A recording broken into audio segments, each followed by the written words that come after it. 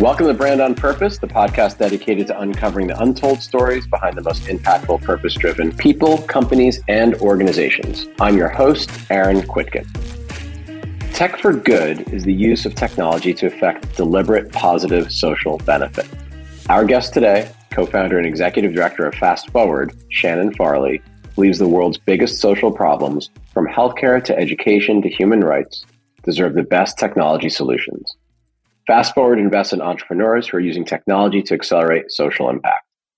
Fast Forward's investments span beyond philanthropic funding through products and programs that bridge the tech and nonprofit sectors to build capacity for tech nonprofits. Shannon, welcome to Brand on Purpose. Hi, Aaron. Thank you so much for having me. It's a real honor to be here with you today. It is an honor to have you here with me today, so I appreciate that. I've had a few foundations and nonprofits who also help provide seed funding for other companies that do well by doing good, especially technology at the center. Let's just go back to the very, very beginning when you founded Fast Forward, the idea, the vision, why you found it, and also how that's evolved to today. Sure. I really believe that origin stories matter. I feel people are moved by stories, and our story is no different. Kevin Berenblatt is a friend of mine. He's my co-founder. He's a tech guy. He'd been working in Silicon Valley for most of his career, and he kept seeing people solving tech problems, but not human problems, right? They were building these really cool products that were doing things and going to look for new markets.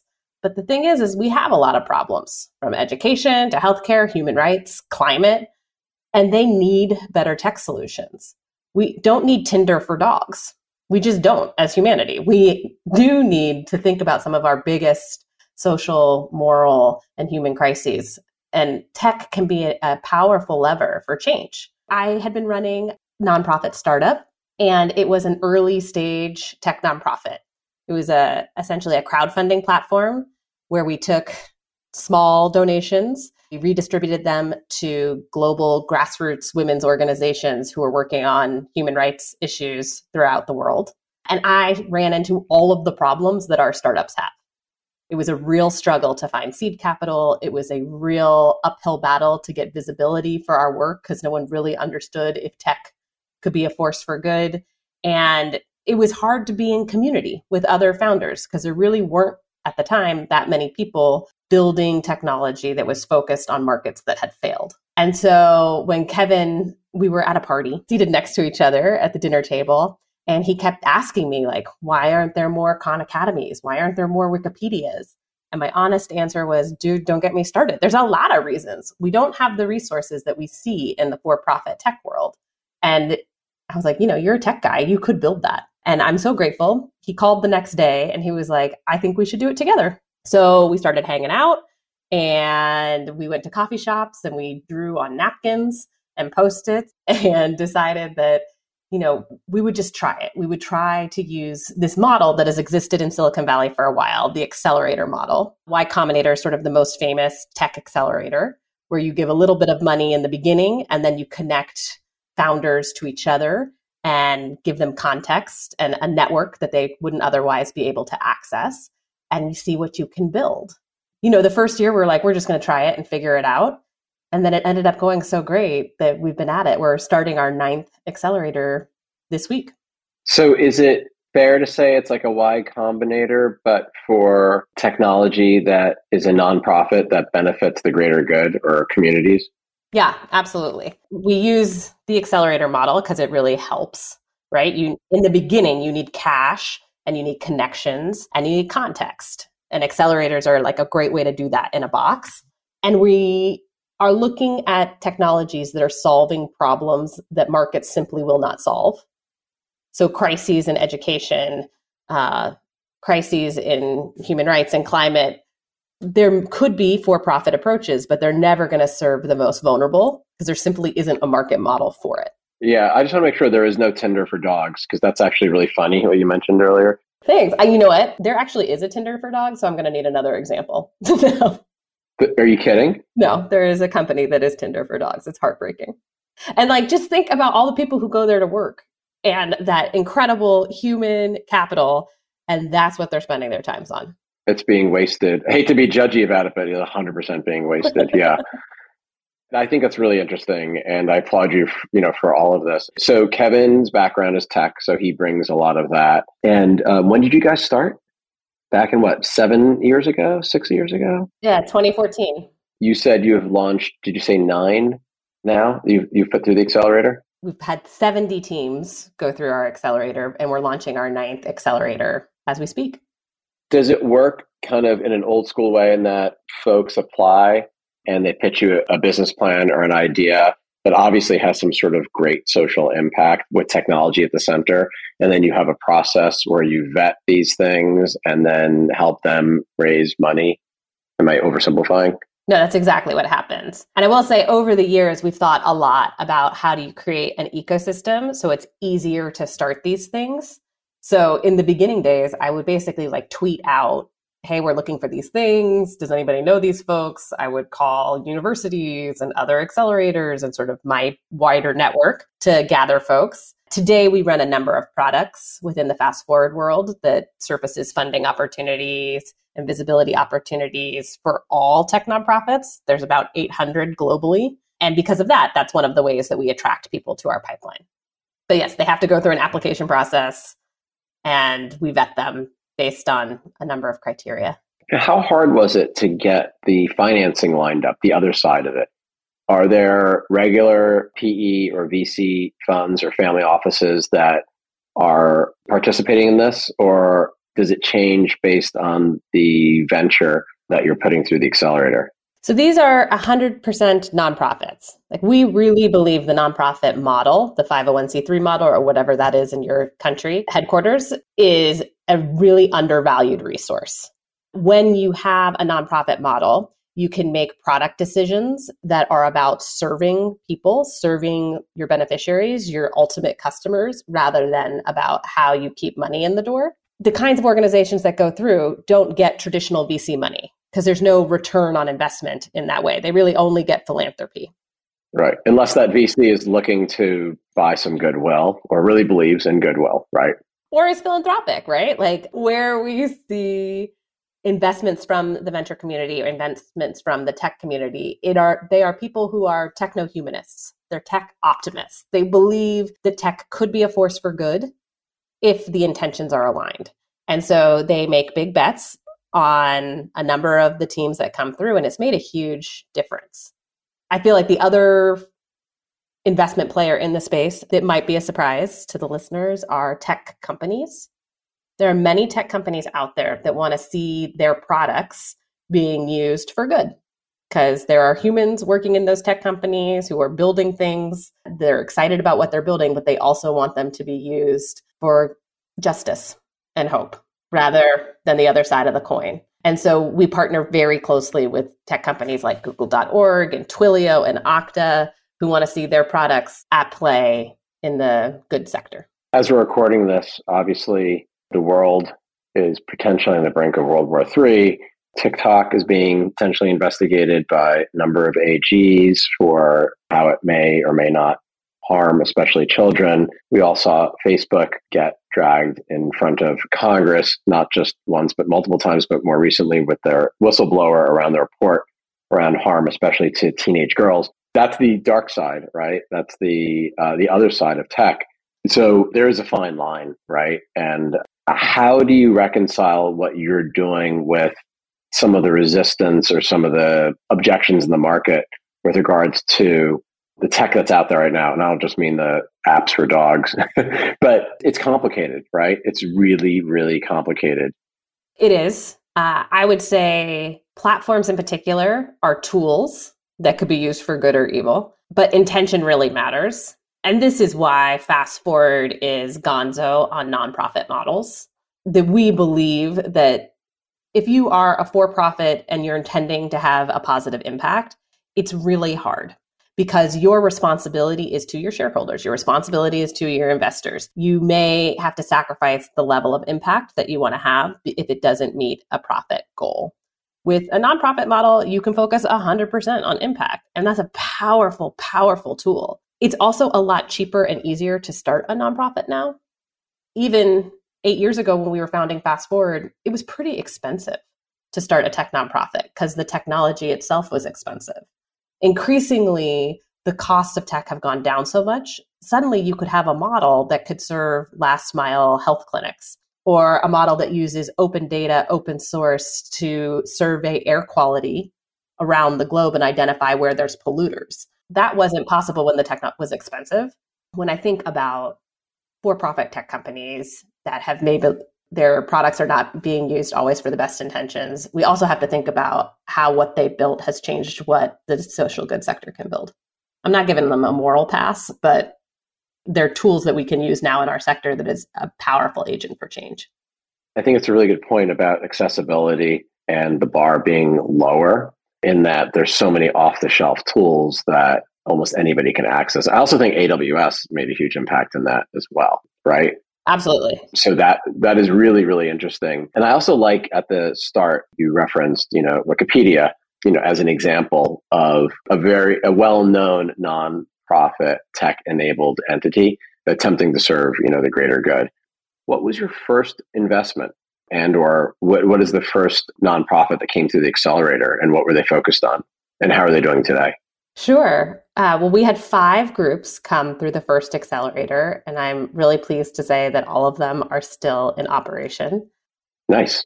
Yeah, which is a big deal for startups, right? All startups are hard. That is also true for nonprofit startups. But one of our illustrious alumni is called Serum. Now, Serum is a prescription drug donation platform. In the United States, we waste a lot of prescription drugs. We waste it because of how our pharmaceutical industry works. We waste it because of how our hospital systems work. And basically, we're throwing away, and in worst cases, like putting it in biomedical waste and burning trash that have unexpired, unused drugs. So what Serum did was basically, in the beginning, they became like a Match.com for medicine. They would identify community clinics that struggled to pay for drugs for their patients, and hospitals and other nursing home systems that had lots of drugs that people could use. And they basically were a logistics company that would recycle the drugs to the community clinics.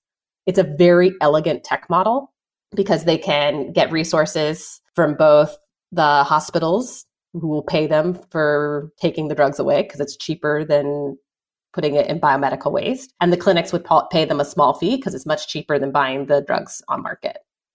Now, Serum had to be a nonprofit because, as you can imagine, the recycling of drugs is a little politically complicated. And they needed Good Samaritan coverage, which is a benefit of being a nonprofit, which is that your intentions are good. And so we're going to give you liability coverage. So Serum has now transitioned models slightly, and they're running their own mail order pharmacy, essentially, in the state of Georgia. But as a result, they've been able to scale to a profound level. In fact, just in this year, they have redistributed $120 million worth of prescription drugs, and they're serving about 150,000 patients across the country. That's incredible. And how do they come to you, though? How do they know to come to you, and how do any would-be nonprofit tech entrepreneur know to come to you guys? Well, yeah, the first year there was a lot of hustle, Aaron. I would drive up and down the freeway going to various engineering schools and trying to find people who were building cool things. And so that's how I found Serum initially. It was started by students at Stanford, and they had started it as a class project, and they were trying to get it on its feet. And so we were one of the first donors in the door. And we've been working with them ever since.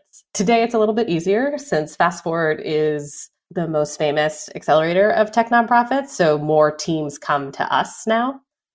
That's also because we've built out products that serve the greater market. So we have a weekly email that has all the funding opportunities. We run pitch camps to teach any tech nonprofit founder how to talk to audiences that may not understand the social issue you're working on or may not understand the technology. We have conferences and we have media channels. All of these things, our hope is that it encourages people who have a great idea to think about applying it and building it as a nonprofit. I love that. It's just so interesting. And the timing is also unique in that I look at this new generation coming up, whatever letter you want to call them, Z, whatever after Z is, but they are far more kind of community and high-minded than any other generation I've seen. I guess I'm technically an X to date myself. I'm an X too. We didn't do too bad. But no, we are not as good as the millennials or Gen Z and Y. They really want to work in places where their daily effort is going towards a social good. And I love that about them. For sure. And I was looking at your background. We both went to school in Washington, D.C. Yeah. I think I'm a little bit older than you. You went to the better school, starting with the G, although I don't know, I love GW. I'll always be a G-Dubs fan. But and you also, like me, it sounds like you volunteered in soup kitchens and in homeless shelters. I spent a night out on the street once my freshman year. The homeless problem in DC, it's everywhere, unfortunately. It's just awful. Yeah. It's quite significant for all sorts of reasons that we could have a whole different show on. Obviously, it deeply impacted you at a very human level. And I respect the fact that, you decided to take a different path and apply yourself in a way that wasn't just a kind of a moment in time, but it's something that's enduring. Well, thank you. I want to give a lot of credit to Georgetown for this. I had a scholarship to college. So it was like work study scholarship. And you could like work in the library, or you could go work for a local nonprofit and get the same work study coverage. And so that's what I did. I went and worked at a domestic violence shelter, and I was the morning intake person. And it really did change how I thought about how the world worked and nonprofits were run, and when policy butts heads with people's lived reality, which is really true in a domestic violence shelter. Like the kinds of things that the shelter is doing is ensuring that you're getting a driver's license or getting your kids in school. And like, maybe that's not what somebody needs after the worst night of their life. They do need a driver's license, but like that doesn't have to happen in the first hour that they're in the shelter. Anyway, so Georgetown gave me that opportunity, not just to go to school with support, but also to work on a social justice issue. And I feel like it changed how I thought the world could be. There are so many causes. There's so much need in so many different sectors. You gave me, or gave our listeners, one very interesting healthcare example around prescription drugs, which continue to still be problematic systemically in terms of access and whatnot, and equitable access. Where also do you think there's a greater need for tech nonprofits to play a role, having a greater impact in society? Where's the urgency right now? I mean, I will tell you, it's everywhere. One of the things that was surprising and frightening and ultimately buoying about the pandemic is that many of our social safety net holes became glaringly clear to the world. Brick and mortar nonprofits, traditional nonprofits, have often sort of filled the gap in social safety net holes when those organizations were not able to be open, either physically or because of funding. During the pandemic, tech nonprofits came in. So tech nonprofits were working on food security, working on housing, working on economic justice issues, racial justice issues. They were working on the entire spectrum of the human experience. And we saw our tech nonprofits have profound growth. We think specifically about distance learning as an example. Take CommonLit. CommonLit is a reading platform. It was developed by a reading teacher, Michelle Brown. She was working in rural Mississippi, and she had a classroom that had a ton of kids and no books. So she built the thing that she wanted, which is a completely free literacy platform. Before the pandemic, they were serving a lot of kids. They were serving about 10 million kids, right? They were in many classrooms, particularly low-income classrooms throughout the country. Well, after the pandemic, now they're serving about 24 million kids. And for many of them, it's their first exposure to e-learning platforms. And now they have really great content on that platform because of CommonLit. So for people who are, I would say, flirting with social justice and thinking about good, every issue you imagine, there could be a tech nonprofit that's doing it. The tech is the tool to access the customers who aren't being served by the markets. If you rewound a couple of years before pandemic, and hopefully we're now nearing endemic, and hopefully when this airs, we're in endemic and not pandemic. I feel like the tech community, not just our federal government, but the tech community wholly failed us in being able to accelerate testing, communication, even logistics, distribution of tests and vaccines and whatnot. If you had to rewind, where do you think a tech nonprofit could have saved lives and or eased some of the burden and hardship around vaccines, vaccine hesitancy? This is a big question, sorry. as well as testing. I mean, testing alone, right? It's like, as I sit here, I'm looking across the table and I see like test kits that I'm hopefully not going to need. They got them to me so late. That's ridiculous. Don't you think that was a missed opportunity? Yes, I do think it was a missed opportunity. I feel like it was a missed policy opportunity more than a tech opportunity. There are certainly some tech companies that should have stepped up much earlier. I will tell you, there are tech companies that did. And I'll just give you an example that one of our teams is called IntelliHealth. IntelliHealth, when we met them 5 years ago, they were building for clinics in the last mile. They were basically providing telemedicine to places where there are no doctors. They were able to do that because they're using free and open source software that allows for video communication. You know, when we met them, it seemed like a crazy idea. Like, who was actually going to meet with a doctor? That seemed a little wild. And, you know, this highly personal, highly private. It's funny hearing you say that, actually. Yeah. And now they have had exponential growth over the COVID. And it wouldn't have been possible had tech companies not been working on better video conferencing systems earlier. So I feel like, yeah, they're definitely, particularly social media platforms, I feel like didn't serve us as they could have during the pandemic. But there were other types of technology that meaningfully did. And it was really buoying to see tech nonprofits lean into the opportunity. And I think the positive ripples of that we'll see for years to come. Yeah, I mean, look, you're right. Obviously, there were multiple failures at the policy level. I think part of policy, obviously, could be enabling technologies. Had we planned better, had we moved faster, had we actually adopted an agile mindset, which is a hallmark of a great high-performing tech company, right? I also think this is an opportunity for the world to rethink what corporate citizenship should be. We should take the lessons of the pandemic to heart and really think about the power of the private sector and what their responsibilities should mean in these moments of crisis, whether it's the pandemic or a third world war.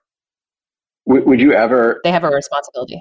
Would you ever entertain putting a public benefit corporation through your accelerator versus a nonprofit? Yeah, to me, the public benefit corporations are not interesting because the incentives aren't aligned. Right.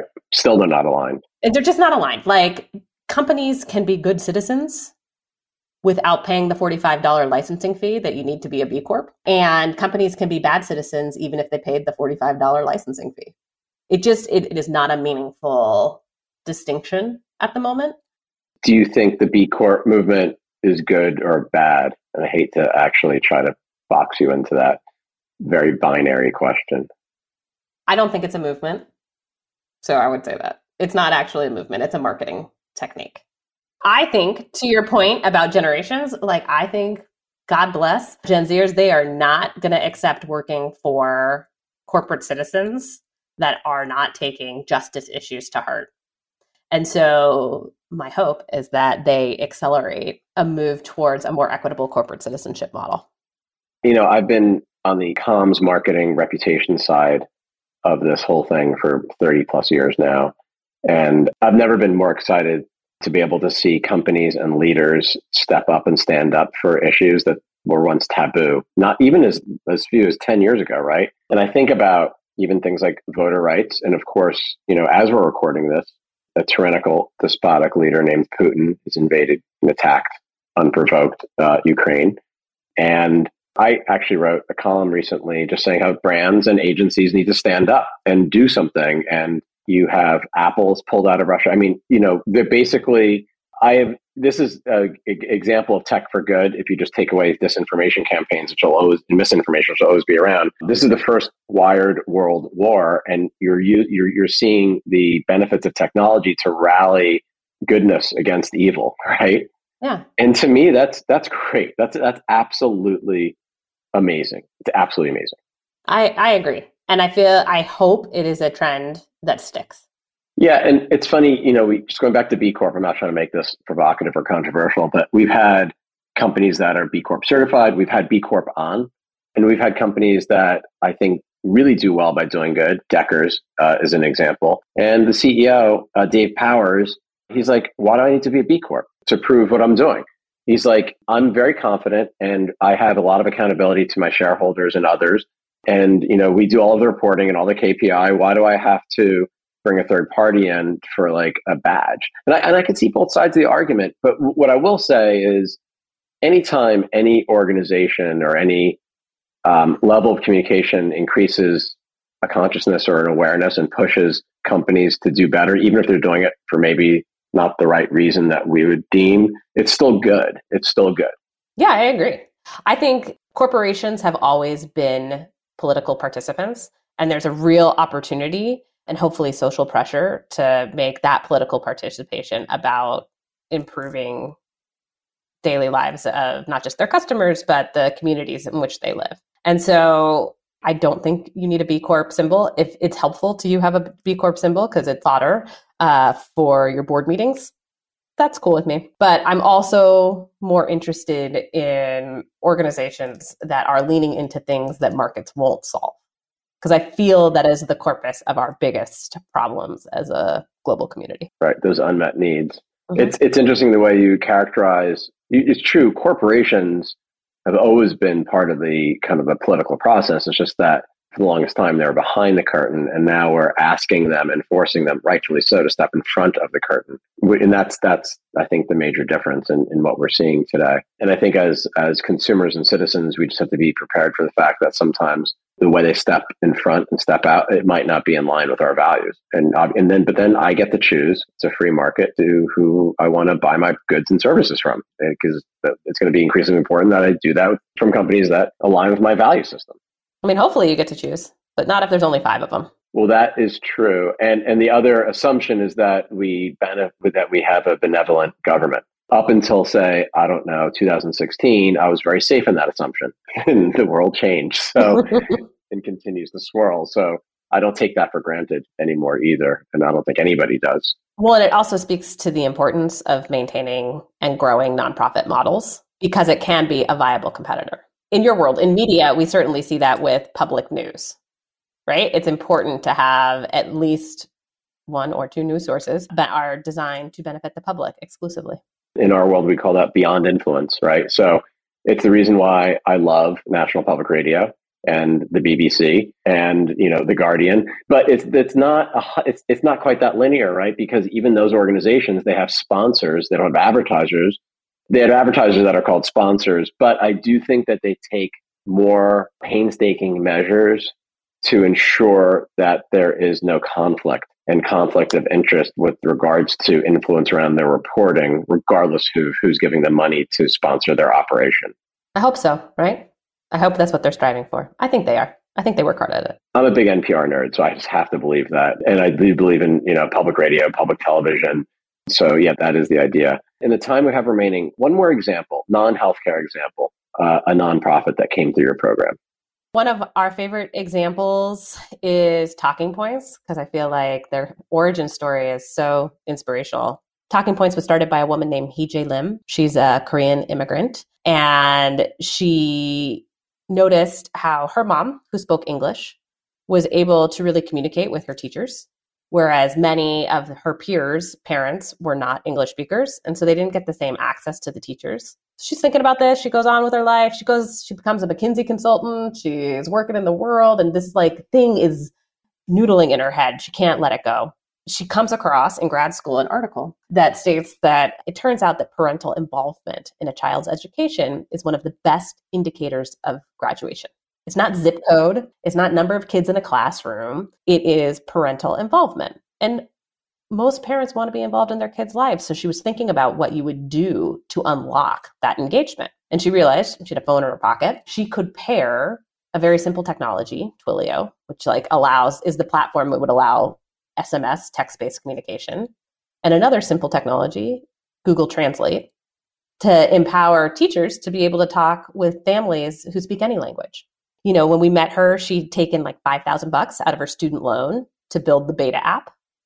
And she was working in a couple of classrooms in Oakland, which, if you don't know Oakland, California has a lot of different communities living within the county. And so it's not just Spanish and Mandarin that's spoken. There are thousands of long tail languages spoken in Oakland. So this has been like a meaningful problem in their classrooms. And they found after a year or so of working that parents were very engaged, and it fundamentally changed the dynamics of classrooms and ultimately the school district. Today, Talking Points is working all over the country. They're serving over 5 million families. And honestly, the addressable market is limitless, right? There's more kids coming in every day speaking all kinds of language. As we think about the current refugee crises globally, there's going to be more and more diversity, linguistic diversity within our classrooms. It's been really amazing to see what Common Lit has built. They're serving 5 million families, and they have about 17 people working for them at the moment. That's incredible. That's the power of technology, right? You can do that. It is. And it goes to the point you made earlier, which is they didn't have to create something new. They just had to stitch together two things that were proven in the market to work, but you're making them work for something that is an unmet but very huge need. That's incredible. And to credit Talking Points, now they have a whole tech team. They've built out a suite of tools. Like as they got on their feet, they are building original products. For any budding entrepreneur listening today, you have a powerful agent for change in your pocket, your phone. If you can think about how you would reach the hardest to reach users using a phone, which almost everyone in the world has at this point, or soon will, particularly post-pandemic, there is a real opportunity there. Yeah, for sure. And last related and unrelated question to that is, how do you guard against a for-profit stealing a nonprofit's idea and capitalizing on it for profit? Yeah, I think that's an interesting thing about this field is that many of our nonprofits, particularly the successful ones, actually have for-profit competitors. But because they've selected a nonprofit model, they're able to serve students or communities or end users that for-profits simply cannot afford to use.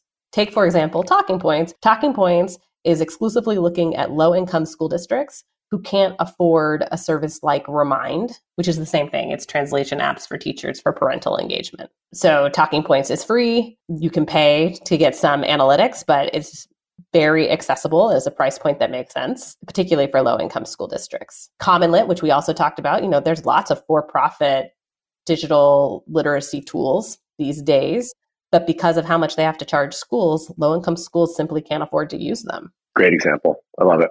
Also, like if you're talking about literacy and access to cheaper prescription drugs, come on, for-profits, go for it. I would like to see more access to reading and drugs. The benefit of being a nonprofit is we want these problems solved. We don't necessarily care who solves them. In fact, if it encourages others to be able to eliminate some of these problems or these needs, then it's all the better, right? Absolutely. Listen, Shannon, this has been so interesting, and I'm sorry we didn't get to even more examples, but I just have so much respect for what you're doing and what you will continue to do. I can't wait to have you on. I'd love to have some of your nonprofits on, actually. Sure.